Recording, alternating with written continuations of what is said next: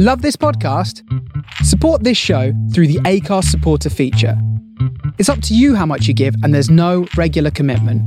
Just hit the link in the show description to support now. Hi guys, and welcome to the What For podcast, the podcast that asks exactly that. Before we get to the episode today, I wanted to acknowledge the tragic events of the past week. I published part 1 of my interview with Claudia Sahuquillo on World Women's Day. And in between then and now, the news about Sarah Everard came out.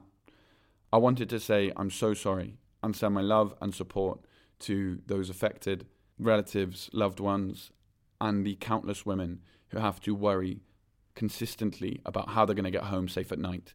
And I wanted to say to my male listeners, step up. We can do more. We can always do more. We can read more. We can listen more. And we can take actions to make women's lives safer. I'm not the best informed, most articulate person on the subject, but there are countless resources out there. And if you want any recommendations, get in touch. On that note, let's listen to Claudia Sahuquillo. I was so grateful when Claudia agreed to chat to me. She is a shining light in what can sometimes be a pretty dark world. I hope this chat inspires you as much as it did me.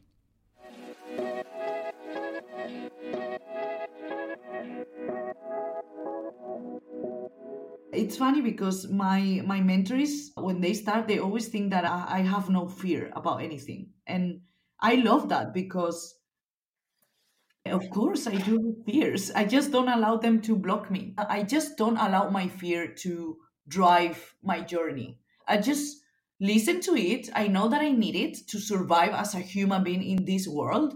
And I'm really grateful for it to be there. So when it speaks to me, for instance, like, don't paint that canvas because it's so blank and I don't know what's the outcome. Just read a book because I know what happens when you read a book. Just don't paint that canvas. And I'm like, okay, thank you for your opinion. I will paint this canvas. I am committed to my creativity to lead the journey with me, not my fear.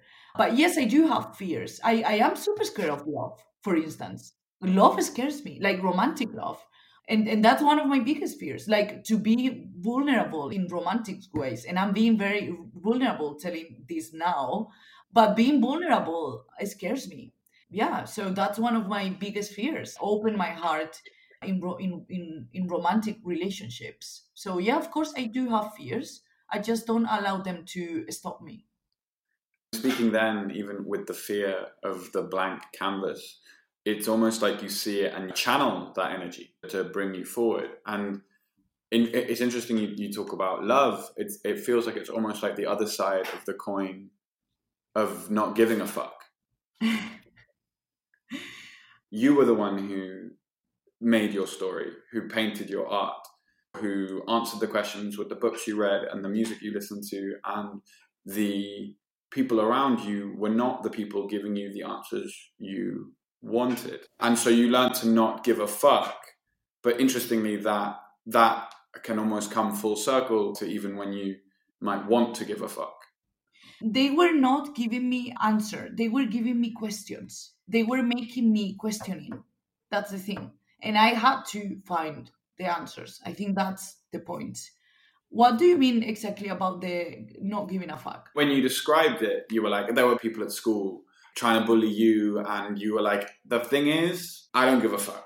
And so it's hard to penetrate. But the idea that level of independence and strength and not giving a fuck when it comes to something that is interrelational, like with someone outside of you, then the control that you've had in telling your story. I think that our biggest strengths are also our biggest weakness.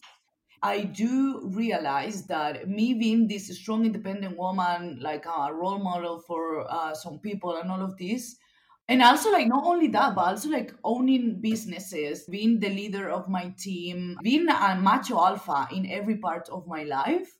This is a really a strength in my life, and I'm really proud of that. But that's also my biggest weakness because I have trouble showing vulnerability only in the romantic way. Like with my friends, I'm the most loving and I give them everything. With my family, it's in the romantic way. We could go so deep there, and I don't want to go that Yeah. deep. I'm not gonna excavate that any further. We talked about this like deep story about how you've become the productive creature that you are, and I was wondering, could you share with us a little bit about the tools you share to be productive for anyone? It's funny because people think that I am productive by nature, that I am like efficient by nature. And I'm a fucking mess, like my brain is an artist's brain. And when I let it be, like I have no structure. I'm just chaos. In order to have a structured life, I needed to build this structure around me. That's when I came with all this productivity madness. And if I like 4 things that I always tell my mentorees is dream big, massive imperfect action, focus, and move your ass. I think these 4 things are the key. First, the dream big would be like allow yourself to get everything you want, because I truly believe that you can get everything you want. Massive imperfect action, have this humility of understanding that you're not that important. What you do is not that important, and just do it. Done is better than good. And I always repeat this to myself and to my students. And then focus. Like, it's so easy to get distracted in this world. So fucking easy. Our smartphones are like fucking distraction machines. And we need to be focused. And I think that one of the reasons why people don't reach their goals is because they just get distracted during the journey. And then move your ass, take responsibility of your actions, and just do it. Don't wait until something is perfect. Don't wait until you know enough, because you will never know enough. It will never be perfect, and actually nobody cares if it's perfect or not. So just do it. Just move your ass and take action. I think these 4 things are the key. And then I would add, have a lot of fun, always. I love it. I'm so into it. These are steps actually of like performative steps that I do myself. That's what I teach, like the system that I teach. When you like do these 3 things from love and from authenticity and from joy, it's like, how can you make a mistake from that? And it's only about like breaking the mental barriers. Just be aware and move your ass. Move on. Oh my god, what I did, what this person think, like, oh my god, was it good? It's like, just do it. Nobody cares. Just do it. Creating art is like and sharing art is a really vulnerable thing to do. And I remember I left school one time. I was like 12 years old. I was with my brother's girlfriend, who was like 3 years older than me. And she was like, "Look, Harry, no one gives a fuck." And I was like really upset. And I was like, "Oh, like, how could no one give a fuck? I'm having such a bad..." And they were like, "No, actually, like, even if you like do something really big, people will just get on with their lives." Yeah, absolutely. Absolutely. And that is so relieving. It's so empowering. Yeah, we think that we are so important and that everything that we do and all of that. And I understand that that's the societal construction, they want us like that. We are so important, we need so many things.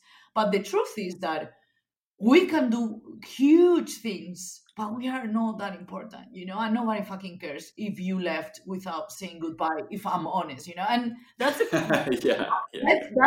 that's my so a lot of people think that I'm rude, and it's just because I'm not a people pleaser at all. I'm the worst people pleaser ever. So sometimes I like, I just want to go. Nobody cares if I'm here or not. I just will leave. I'm just leaving, and I just leave. Some people, when they expect for others to please them, it's like, oh my god, Claudia is so rude. But actually, it's just, for me, it's like, you don't even care, like, like, because we don't. Yeah, Like, you care about the rule, but you don't actually care if I say goodbye. exactly. We've talked about how like you've inspired yourself, but I was wondering, who are the people who you've thought, that's the person I want to be like? I have, I call these expanders. Expanders are people that already have what you have. So they show you that what you want is possible. Right now in front of me, I have an exercise actually from my own productivity workbook from my program. And I have like, I think there are like 20 expanders in it. Expanders for business, for art, for as a mentor and as a woman. And for me, it's so common to see someone and be like, I want this. Like she or he or they have this that I want, and that's expanding me. And I have like huge expanders in the different areas of my life. For instance, like my mom would be one. Marie Forleo, for instance, would be another one. Marie Forleo is a businesswoman, for me, one of the best. Paula Bonet is a Spanish artist, actually from Valencia. She's amazing. And so many as a woman. I always had a lot of expanders. I remember when I was like 12 or 13, and I was so in love with Nadia. I don't know how to say the second name, Tolokonikova or something like that. She's the founder of Pussy Riot, and I Ah, remember watching the news, like reading the news on internet, that she was in jail because she got naked or she sang in a church or something like that against Putin or something like that. And I was like, I want this. I want to make this impact, and I want to like speak my mind the way that she does. So I have many expanders in my life for a lot of areas. My grandma would be another one, like the way she's so soft but so strong and so like elegant and so smart. She would be one. Actually, like I one day I want to have a podcast, so you are also an expander for me because you have something that I already want. So yeah, like I see expanders everywhere and I learn from them. It's about, when people feel envy, and envy is a really negative feeling, but you can actually like just be aware of when you are feeling that and turn that envy, that negative feeling, into like, this person is actually expanding me because she just has like a car that I want, or a boyfriend that I would like to have, or a house, like one day I want to have a house like this person is expanding me. Yeah, that's it. I really love that your expanders stretch. Like there's a diversity there, and I suppose that links to the conception of abundance that you share. Like that, you don't have to have like your hero, like Yeah. number one. And I love that you say that your mom and your grandma, because at the beginning of the interview, you're like, I didn't have any expanders around me, and now it's like I know. I changed my perspective, and they No, were there all the time. no, you're right. You're right. Expanding me in how to be like an amazing person. But like at the same way, in this point, as an adult, I realize, when someone tells me like, you're like your mom, for me, I feel flattered. But when I was a kid, I was like, oh my God, like I don't want that. I think a lot of kids have this with their parents, but I was very active on like, I don't want to be like my mom. Like, I don't want to be this, but just because she was the one educating me. It's funny speaking about when you grow older. Initially, you're like, oh, I don't want to be anything like my parents. And then as soon as you're like in your adulthood, you suddenly realize that actually they knew a lot more. It's like Yeah. they learn a lot in a really short amount of time. Often I close my interviews with what brings you the most joy, or what are you most proud of? But it's quite exciting to hear you speak, because you share what brings you joy and what you're proud of from the beginning. Most people are hesitant to say that, whereas part of what you do is you put that first. Do you know what I mean? I absolutely, and actually, like I was about to tell you, like let's before we finish, let's talk about abundance because I think it's important. And what you were saying, like this sharing, it's all about abundance. There's room for everyone in the world, and the good and the bad. I want to be part of the good ones, and maybe I learned how to share from a very young age because I have a twin brother, so we share everything. I share everything until I was 10 years old with my twin. So for me, it's like I'm used to share, and I love sharing. And I learned when I became aware of that it's just like abundance is one of the biggest qualities you can have in your life. Just giving.